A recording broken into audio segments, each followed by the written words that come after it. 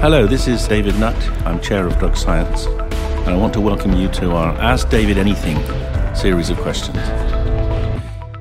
There's a question here about Alcarelle. Question from Matt. He says, it's a question I get asked quite a lot. If people don't get hangovers, as they won't, then what's the incentive to stop drinking? And I would say, well, the reality is that many people drink excessively even though they do get hangovers. Hangovers are actually extremely costly to society. The lost productivity from hangovers costs the British economy more than the health costs of alcohol put together.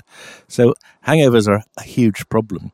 So getting rid of them would almost certainly give enormous benefit to society. But of course, behind this question is the fear that, well, if there's no disincentive to drinking, we'll just be drunk every night.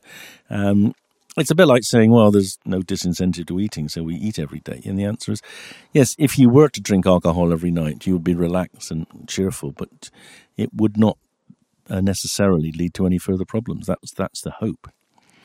Would it distract people from doing other things that they do, like exercise or watching TV? I don't believe it would, actually, because I think the way we are constructing the concept of Alcarelle is to avoid people becoming dependent or addicted to it.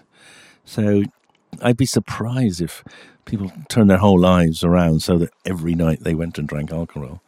There might be a few people whose lives have so little else in them that they do, but then even if they did, it would be less harmful to them than drinking alcohol.